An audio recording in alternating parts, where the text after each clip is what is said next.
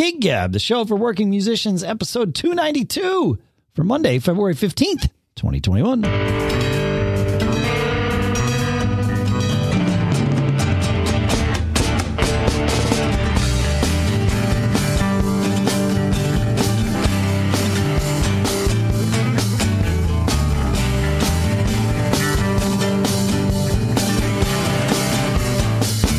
Folks, and welcome to Gig Gab, or welcome back to Gig Gab, the show by, for, and about working musicians here in Durham, New Hampshire. As usual, I'm Dave Hamilton.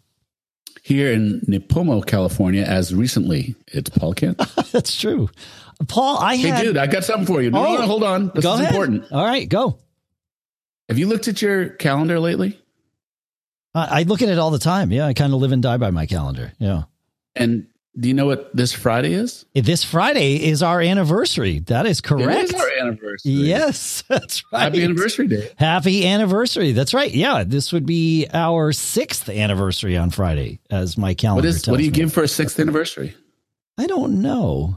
I'll give you 2 always be performings and 1 rock on. I don't know. The Church of Gig Gab. I don't know. Church of Gig Gab. I don't know what you're supposed to give. Years ago, we had an episode that was titled, 3 Chords in the Truth? 3 Chords in the Truth. It was about, I think it was what we titled the Tom Petty episode, right? Wasn't it? That's it. I think so. Yeah. 3 Chords in the Truth. You have a crazy memory, man. I do have a crazy memory. It's not always the best thing because I mean, it's helpful, like certainly for music and all of that. It's great for interpersonal interactions. It's not always great because I will remember conversations that we had and then not you and I necessarily, but with people. And it's like, oh, that little casual interaction we had 3 months ago where I set my calendar by that. You have no memory of that at all. And that's not unreasonable, it turns out. Yeah. It's almost like the burden of having perfect pitch, right?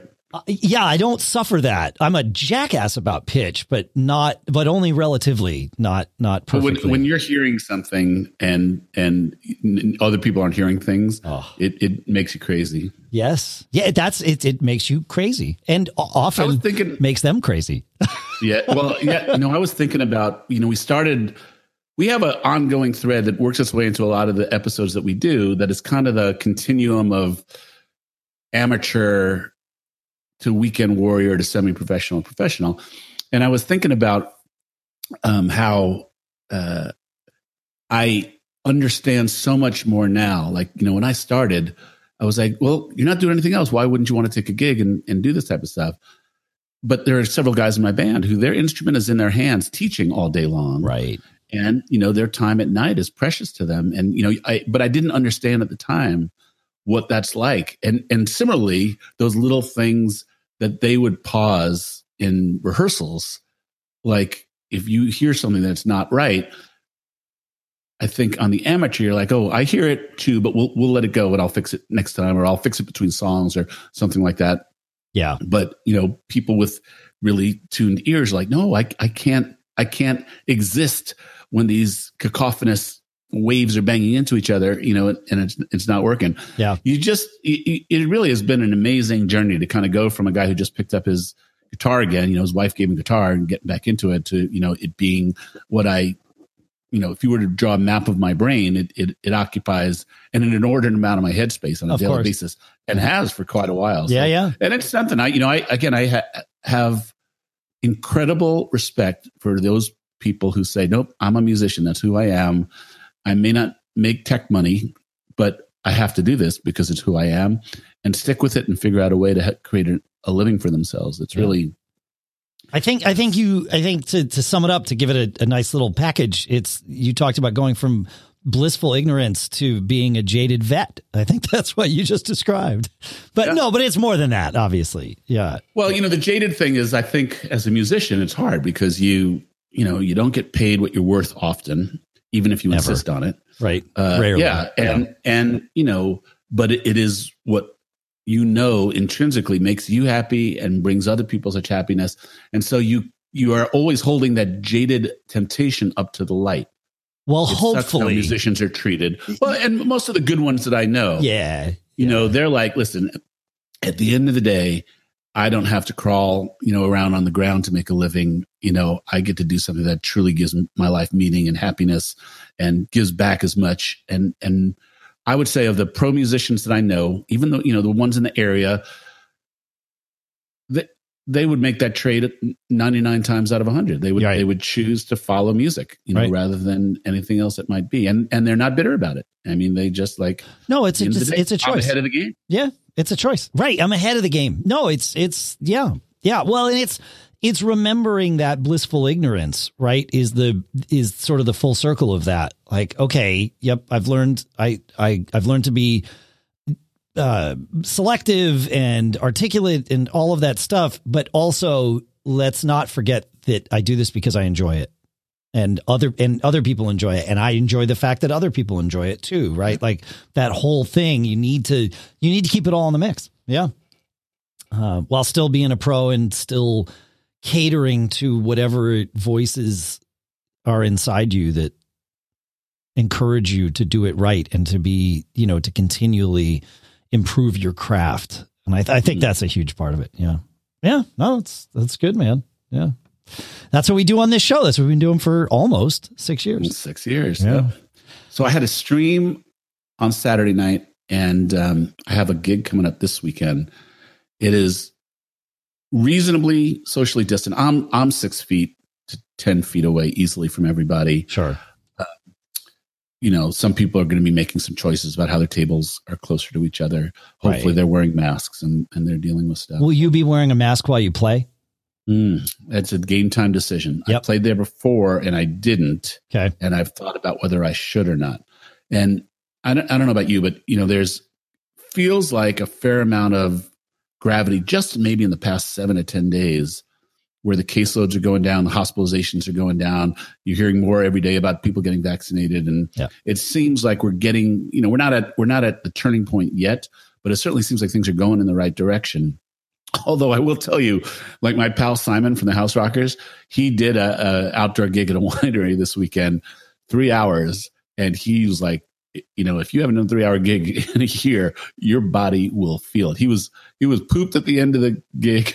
And then the next day he was like, dude, what hit me? Absolutely. No, that was one of those things I said, I think I talked about it on the show early on, where it was like, I don't want to find out what it's like to have to get myself back into shape. And so I've intentionally, set up just things to play along with. If I don't have anything else to do, I will play at least once a week. I will play for like 2 hours straight. And it's so far it's served me well. I mean, I had Tech Week for that theater show, a week ago. And then yesterday was a 2-gig day where we did, the way the shows are running now, we're in, they call it in rep, but it's really in rotation. They're doing 3 different shows at the same time. So they do 6 shows a week. Thursday and Friday is one show, and then Saturday afternoon and evening is another show, and then Sunday afternoon and evening is the third show. So our slot in the rotation for Next to Normal this week was yesterday, Sunday, and it was an eventful day, Paul. I not only did I have to play the show twice, and it was the first time in 8 days since we had played it, which was interesting. We all kind of came in with high alert. Last song of the first act, playing along, doing my thing, and suddenly no response from the kick pedal. Relatively dark in the pit, so especially down low, so I couldn't see what was going on, but it was obvious. Whatever I did with my foot was not going to make sound out of the bass drum. So we finished the song, I grabbed a light and shined it, and I had broken my bass drum pedal. So thankfully, that was the end of the act. I'm like, okay, great. I think I have a patch kit in my car, which of course I did. And because, ever the Boy Scout. And I brought it down and we patched it up. And I also brought a roll of duct tape because, you never know. And because it's duct tape. And I felt pretty good about it. I was like, yeah, okay, I have these, they're like these Kevlar patches that you can put on a bass drum. A lot of people will put them on the head to protect where the beater hits. It also changes the sound. It gives it a clickier sound than you would normally get out of the head. So So I put one of these on and okay, great. But it was a little smaller than the ones that I normally use, but that's what I had. So I put that on, and in the middle of the first song of the second act, same thing. And now I look down and it's like, it's really ripped. Like, this is a problem. So duct tape to the rescue. I had warned the cast too. I told them, I'm like, hey, at set break, I leaned into the dressing room and I'm like, what happened was, and it might happen again. So be alert. We're working on it. And they were like, okay, cool. Thanks for letting us know. And so, after it happened again, I have, there's breaks in the show. It's almost an opera in so much as the music never really stops. There's not like long scenes of just dialogue or anything. And, but thankfully there are many parts where there are no drums or the drums are light. So I was able to pick my moments, and I'll put it as the image in the show notes for today. I made a duct tape masterpiece of my bass drum head, such that basically all I was doing was playing a head of duct tape.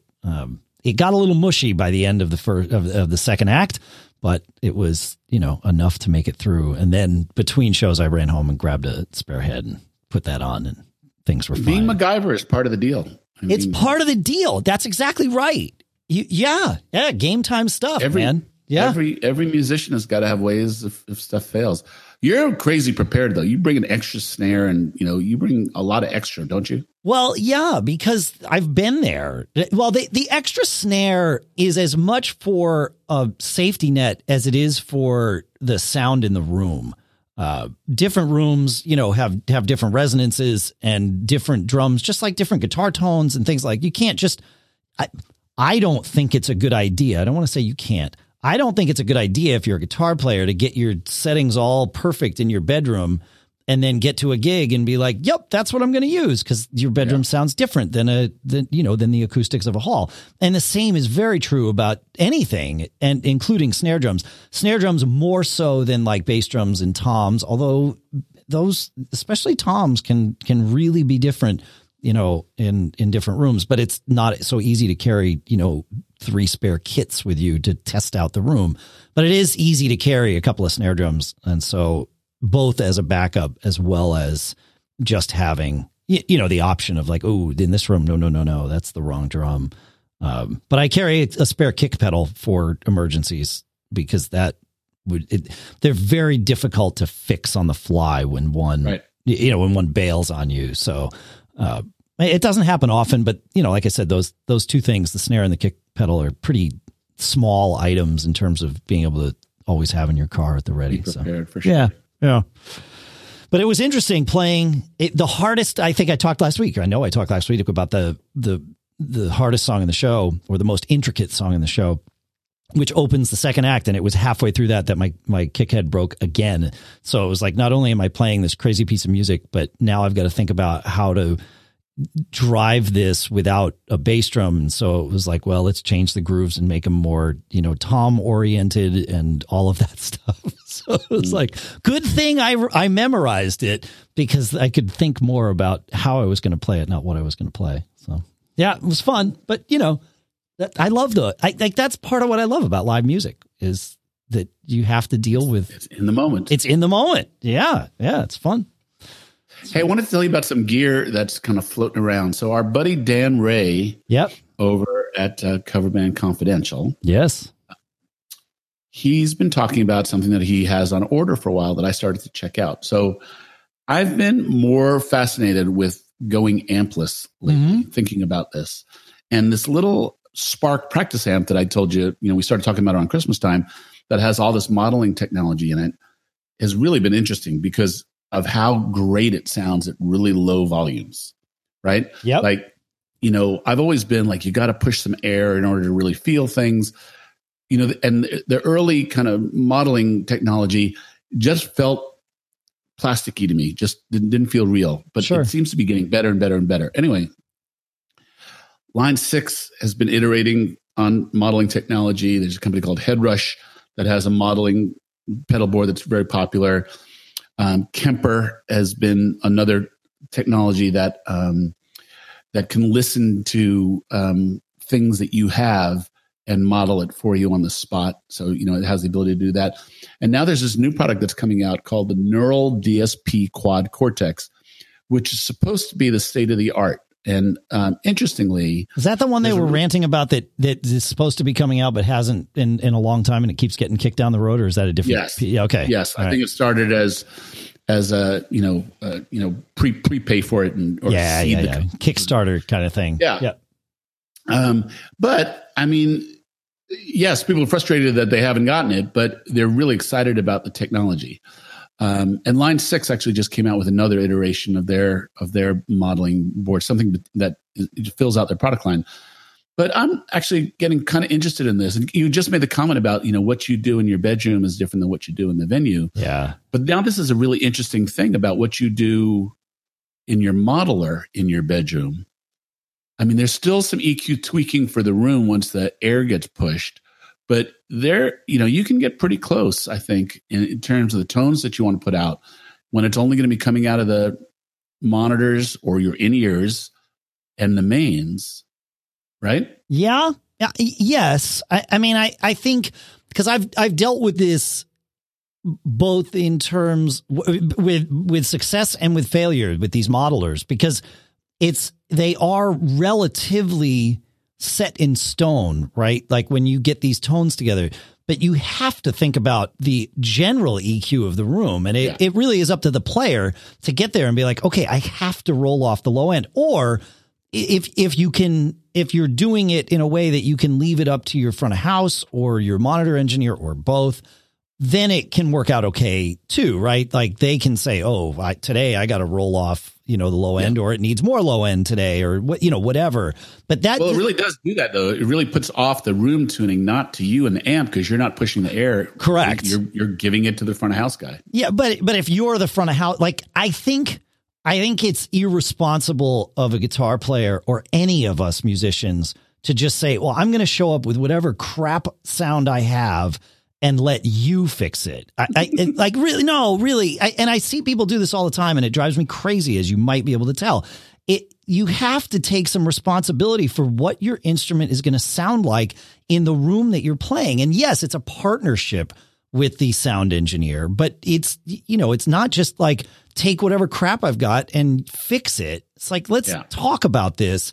If it makes sense for me to roll some of the highs off of my sound so that it makes your job easier, well, that's how that should go. Because the goal is a good sounding show and a good show, right? Yeah. And so you can't just punt on that, I don't think. So, that's fair. Just my opinion. I will say that one of the things that tuners are cheap and plentiful. You can buy headstock tuners for $10 now. Sure. And there's pedal board tuners, and tuner technology comes in several kinds of pedals now. So tuners are everywhere. I still wish there were standardization in wireless technology, so I could buy a Headrush or a Neural DSP, and it would have wireless receiver, right? Yep. And it should be like Ethernet. It should be like Wi-Fi. It should be standard plug and play, and not so much of a gold rush for, different technologies. Yes. It just seems like it's an extra thing on the floor, an extra thing to break, an extra manufacturer. I just think that like a tuner, wireless reception for your guitar or your microphone should be standardized and, made to be built into a lot of the things. Get the money from licensing. Let Headrush and Line 6, sell the hardware, but someone else come up with a standard and let it be licensed. Well, we have standards for this, right? Like, I mean, there's Wi-Fi, which we've talked about. It has high power requirements, but solves a lot of problems. But there's also UHF, right? And that's completely open spectrum and works really well. You just have to make sure that you're not using the same frequencies as other people. And the same is true with Wi-Fi. That's not an automatic thing.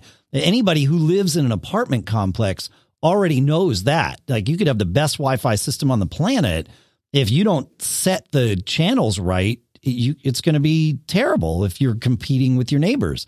Ideally, if you live in an apartment, you would have a monthly meeting of all your neighbors, like when you get the whatever it is, the building meeting together, and you'd assign channels to each person.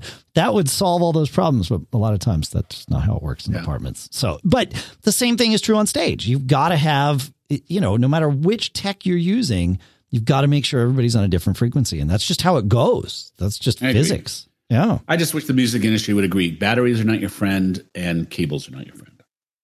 I mean, so I disagree but the problem is both of those things operate against each other, right? I agree. Batteries are not your friend. However, if you're going to not use cables, you have to have batteries. Right. I mean, right. Like that's how it works, which is why as a drummer, I have no reason to use wireless in-ears. I'm much better off using wired in-ears. I don't go far enough from my kit that having a wire is a problem.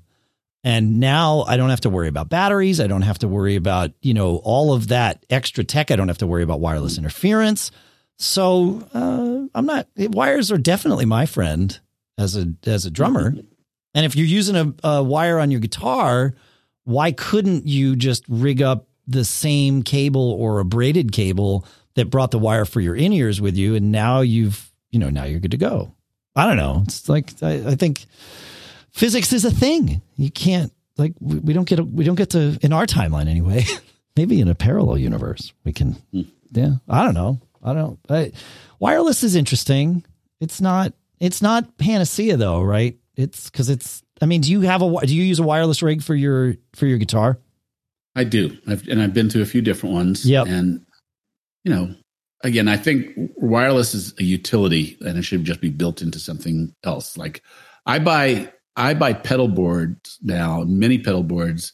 I actually have a pedal board that the pedal board itself has a battery and you can charge the pedal board and the pedal board charges every pedal that's on it. Right. So it's less, right? Yeah. Right. I guess what I'm saying about disposable stuff like batteries and cluttered stages from cables are problems that should be solved by now.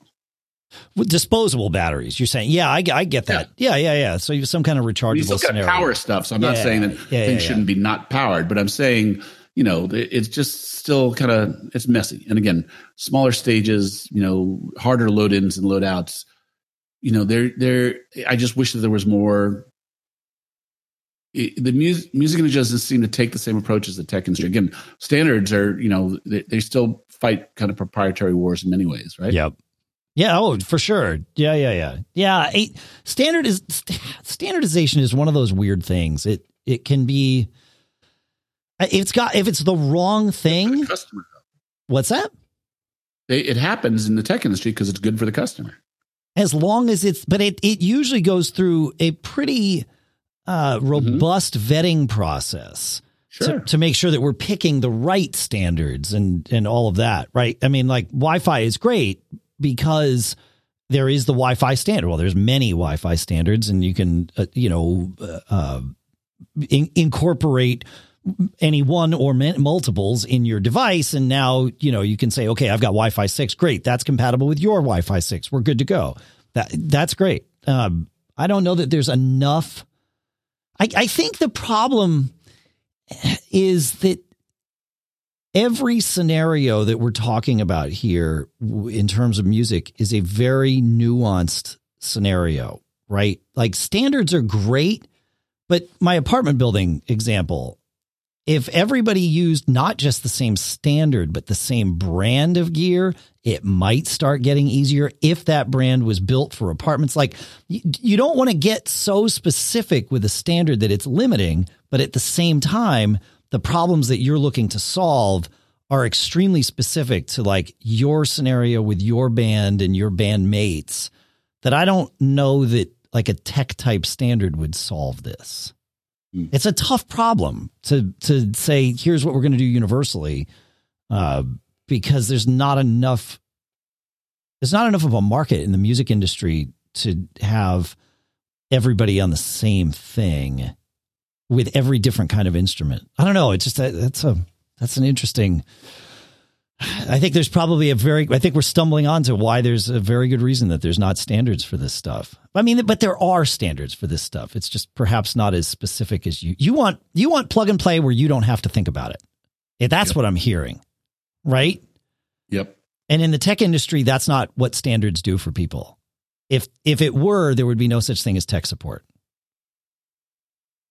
And I think that's where the problem is. Deeper, longer conversation. Exactly. But I will say I wish that the idea of, you talked about smaller stages and tight fits and all that stuff. I wish that the internal miking systems for drums was more common. And every engineer I've encountered has said the same thing. And in the kick drum that I usually use for gigs, I have an internal, it was this one company made it, the Randall May International. They made the May internal miking system. I don't know if they still do. They might. It looks like maybe they still do. But I had a AKG D112 built inside my kick drum. And it's awesome because I get on a stage and I have an XLR jack on the side of the kick and we plug a cable into that and we're done. Yep. And nobody's kicking over the microphone. Yep. Nobody's, it's always in exactly the right spot. You don't have to worry about setting it up, and the tight stage doesn't matter because you don't need the room for it. And it works for a bass drum. It doesn't work for other drums because they were making them for other drums, but it didn't sound good having a microphone inside a snare drum. Whereas a bass drum, that's generally where, especially on like a rock stage, the mic will go anyway. So why not just leave it in there? Of course, the problem is if I use a different drum, I got to buy a second microphone. so there's that. But yeah. I don't know, man. I don't know. It's fun. It's fun stuff, but yeah, what's that? Dreaming up the future. Dreaming up the future. Yeah. Speaking of the future, listener Gideon sent us a note not long ago telling us that he recorded a version of Rush's Tom Sawyer. He's a drummer, and he did a drum cover of this. And so I thought, let me look. And his article where he had this, which I'll link in the show notes for all of us. The article where he had this it detailed some of the gear that he used and how he went about recording this. But what I noticed was how great his video looked. And he talks about tuning drums and other things. I mean, it's a great piece. Very, very much like, go check this out, especially if you're a drummer, but really if you're anybody that's around drummers, there's a lot of great tips in here in his piece. But I noticed, wow, like this video looks great. And it's clear he did it all himself. So how did you do it? And he was kind enough to send us even more information. So I would say he basically is doing, lights, camera, and editing on a budget is really what he has put together here.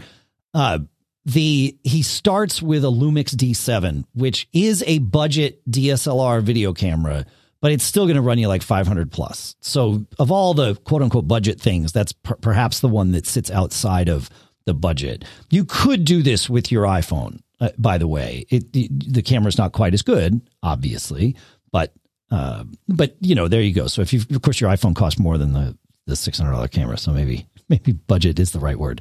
But then the rest of it was other pieces of hardware and software to pull it all together, which really he was able to do on a budget. He's got this softbox lighting kit that he sent us. It's a pair of lights for $70, and they are built to light for professional photography and video studios. But they're $70 for the pair of them, and you can even carry them around. They come in like a little case. So there's those, and we've got links for all this in the show notes. And then he uses DaVinci Resolve as his video editor of choice. He brings in all the stuff into that. And DaVinci, if you folks, I think we've talked about it on the show before here, Paul. It's a fantastic piece of software. It is a true pro editing, video editing piece of software that is available for free, unless you need some very specific features. And they drew the line in what I think is the perfect spot. Because if you are a pro video editor doing this for a living, you would need the features that you would have to pay. I don't think it's very much. In that realm, I don't think it's very much, like $300 or $400 maybe right? But if you don't need those features because you're not a pro, everything else is available for free. So it's a brilliant spot that they've sort of sat Resolve into here. So he uses Resolve, which he uses for free.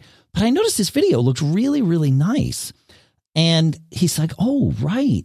I use these free LUTs for DaVinci Resolve. And I said, well, what's an LUT? And he says it's a lookup table. So the idea, and he sent us a link for 35 of these that are free. The idea of a lookup table is it's essentially a color. I'm going to get this wrong because I'm not a pro. Feedback at giggabpodcast.com. You can yell at us, but also tell us how to say this right. And maybe you understand, Paul. The idea behind a lookup table is, or an LUT as the pros call it, it allows you to sort of tune your video's color to be to look more produced. That if you look at a great example is if you look at, say, live sports, right, on TV, and then you go watch a movie, the live sports are going to look like raw and edgy, like they're supposed to. And the movie is going to look smooth and rounded and, and a little bit darker maybe, but whatever that movie's supposed to be. Some movies are like super vibrant. It's because they're putting the whole thing through either a lookup table or probably with movies, a series of them. And I'm guessing live sports is also put through these. It's just meant to look more live, like less processed, even though it's probably massively processed. And so he found, he experimented with some of these lookup tables and found the ones that he liked that gave him the look that he was going for. Now, you could do all of this on your own by tweaking brightness and contrast and color replacement and all that stuff. Or you could start with one of these lookup tables where somebody else has done all the work for you. And then you can just tweak. They're presets. Thank you, Paul. Yes, that's the word I'm looking for. You crystallized my thoughts perfectly. So, yeah. So I put all of these links in the show notes from Gideon's note here, including his original article, which again, I think is fantastic. So you did a good job writing. I'm looking at it now, and he's really well laid out. It's a great resource. Well thought through. Yeah, for sure. Good job. Yep. Yeah. And thanks for sending it in. Yeah. Yep. Very cool. Cool. You want to talk about, in the last episode, Paul, we talked about recalling lyrics and just memorizing things in general on stage. And listener Adam sent in a note. Can we dig into this? I think it's a great topic. I mean, so, it's about set lists and recording, remembering lyrics and, little hints that can get you through the day. Absolutely. Yeah. So he says, I listened to your last episode and wanted to share a tidbit about recalling lyrics. I find most of the time, if you have familiarity with the song, the first word or two of the verse will trigger the rest. So what I started doing with any new tunes where the lyrics haven't yet been solidified in my head is that I use the blank part of the paper on the right of our set list to simply jot down a few words that I know will spark recall. For example, you mentioned Come Together last week, Paul, and he said that's a perfect one. He said since there are 4 verses, to the right of that song, I'd put keywords like flat top, shoe shine, bag production, roller coaster, just so I can take one glance down at my setlist paper before each verse, and that will trigger the rest of the lyrics, hopefully. But I'm not staring at a screen for every word, which makes good sense. Yeah. He says, so I have a lot of thoughts about this. Yeah. And let me just say, I still think that once your brain knows it's in your pad, you still will battle that, right? Of course. Yeah. So that may be an inhibitor to taking advantage of this cheat. But the concept is really, really smart. And it's also a good concept to learning lyrics. I think, what you might want to do is just pick a key word. Like, see, you go through it, you've listened to the song 10, 20, 50 times, and you have some ability that your brain sucks it in. And then for whatever reason, you can't remember one line in a certain verse or something like that. Sometimes one word is all that you need. So adding that to your set list, if you're the singer, I think is a really, really smart idea. And it's something that is a better crutch than having a pad in front of you. Well, it's the half crutch, right? It's because it's not giving you everything. And so you're forced. It's making you work for it. Yeah. Right. Yep. There were other things in that email that I thought were really, really remarkable. So I agree. You want me to keep going here? Yeah, go for it. He says, I don't notice many other bands using the set list paper beyond just a listing of song names. And there are other great helpful things that you can include on there, such as if it's a tune where we will open it up to improvisation, He says, I find that it's helpful to include instrument emojis in the order I'd like the jam to unfold. He says, so for example, Superstition, and then he puts, the little guitar emoji, the keyboard emoji, the sax emoji, the drum emoji. He says, helps all band members understand who solos next so we can avoid the dreaded 2 to 4 bars of awkward vamping after the band leader gives a nod to someone on stage and they're caught off guard. Yeah, absolutely. I call that the baton rolling around on the stage. Somebody's got to hold the baton and run with it at all times. He says, I also include the key of the song, so there's no question, and the desired BPM for the drummers, so they have a target to aim at, or whoever starts it. And speaking of who starts it, I put the same kind of thing, the emoji of of the instrument that starts the song right on the set list. And that way you can look quick and be like, all right, great, guitar starts this one. I don't have a guitar in my hand. It's not up to me, right? Like, yeah. And which is super handy. I think it's really smart. The use of emojis, and he sent us a picture of his set list, which hopefully he'll post in our Facebook group so we can all see this. But so please do that, Adam, if you would. I thought the use of emojis on a set list is brilliant, if you ask me, especially if you got a color printer. Let me ask you as a drummer a question. Do you mark up your set list with BPMs? If you guys don't typically put that in a printed set list? I will for certain songs. If it's a song that is new or something, especially like prepping a Madhouse kind of thing, I will put BPMs in. Yeah. All right. That's interesting. Yeah. So to me, when I started with the band, again, I'm going to go back to this concept of this continuum of what makes sense to me as an amateur versus what makes sense to me as a more working guy. But I would be like, why on earth would you need key? We've practiced the song 500 times. You don't know how do you not remember what key it is? That's like remember what chords it is. But it is interesting that guys in my band who play in many other groups that do different versions of the same song. Yep.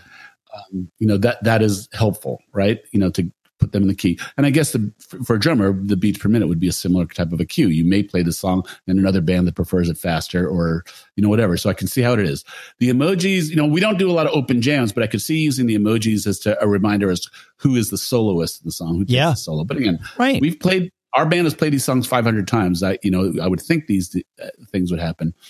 That's your band, right? I mean, like this guy's band might be organized completely differently, right? You've got 10 people on stage, so you can't afford to have as much looseness in the flow of the songs, right? Like as a 3-piece band, a pickup band, right? Yeah, exactly. Well, not even a pickup band. Like a 3-piece band might have a lot more flexibility because it's only got to get 3 minds to meld, not 10 minds to meld, right? Yeah, fair enough. One of the things that he showed in his set list is that he put some kind of inspirational phrase at the bottom of the set list. And that just kind of blew my mind. And it took me into thinking about a few different things. Do any of your bands do a pre-show hug, prayer, holding hands, anything like that? It depends on the band and the gig. Fling will do some sort of like, all right, let's sync up with each other. We might sing a chorus of something to get, in sync that way. It doesn't happen at every gig because it just can't. But if it's there, absolutely. I've done that. Yeah. We've flirted with this with the House Rockers over the years, but it's often an awkward thing, right? Correct. It's an awkward, there's a little bit of jaded pro musician guys who like, let's just play, there's a little bit of that. There's a little bit of like just the human, feeling. I'm really into that. And the motivation to get guys playing for a cause of, making people happy with music. I think they all feel that intrinsically, but as a leader of a band, I feel some deep seated need to feel that with my bandmates that we're all kind of going out on this journey together. Yep. And I just was thinking that what an interesting way to do it, to like put something inspirational at the bottom of a set list, like, let's kill it tonight, or, we almost had this taken away from us, or something every night. And I would bet that, that's something that doesn't require a lot of human interaction skills. And I bet the guys would get a kick out of it. And I bet they would start to look forward to it. I mean, even, it doesn't have to be anything, morose or that overly deep every night. Just something that is almost like a private message to you and your bandmate, because no one's supposed to see that set list. That's right. I just really, that blew me away when Adam showed his list, and I thought that was really cool. I like that idea. I've never done that on a set list before, but I had the same thought, like, oh, I'm definitely going to start doing this on set lists. I liked it. Like, well, yeah, it's just like you said, it's that private thought that can tie you all together. And not only do you see it when you get the set list to, put at your feet or wherever you're going to have it at the gig, but you see it throughout the night too. It's like, oh yeah, there it is. Oh, okay. And it is a little way for the band leader or the set list maker. Yeah. To do, that's a great bonding technique. It's like, this is a little hidden message that only we're seeing. Yep. That is, and if you do it, you can make it a joke one night. You can, you can make it a happy birthday wish, I suppose, or something like that, or whatever it is. But just seems like a really interesting, smart thing to do on a set list. So he also puts his URL on the set list, so it's maybe not just for the band to see, right? Like he's in case somebody picks up a set list at the end of the night. Of course, and he does something that I love doing. He creates, I call it the back pocket on our set list. He calls it the bullpen on his. So he's got, that's what we call it. Yeah, it was a 1 set gig for him. He's got 17 songs on on this particular list. And then there's another 6 of them in the bullpen, songs that he can call anytime everybody's ready for. And all the other things are there. Who's doing the intro, what the key is, or even the chord progression of the tune, the BPM, all that stuff sitting in the bullpen. And he does something that I've found helpful. He makes it in a slightly smaller font so that it's not distracting you all night long. You're not seeing it in the list of everything. You're not confused by it, but yet he's got it right there. So he can be like, all right, now it's time for Boogie Shoes. Let's go. And everybody's got what they need. There's no questions. So smart. Yep. When we started, my horns read, right? So they have music books in front of them. And, over time, it's moved to a pad. But when we started, we needed to find a way to quickly get the horns from chart to chart. So once we got up to, a couple hundred songs, them reordering their book in set list order every night was getting to be pretty cumbersome. We had them do it alphabetically. We used to number the charts, and I'd call it by the number. But now it's gotten so much easier that they've all gone to pads, and they're just 2 taps away from any song, which is kind of cool. Yeah. But I think the set list is an interesting and mystical thing, right? It is your band's roadmap for the night, but it is an opportunity, to make the musician's life easier, and now as an opportunity to communicate anything, like remember it's Angie's birthday tonight, or right.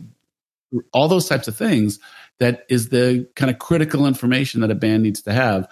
And if you want to make it motivational, it can kind of be like that band,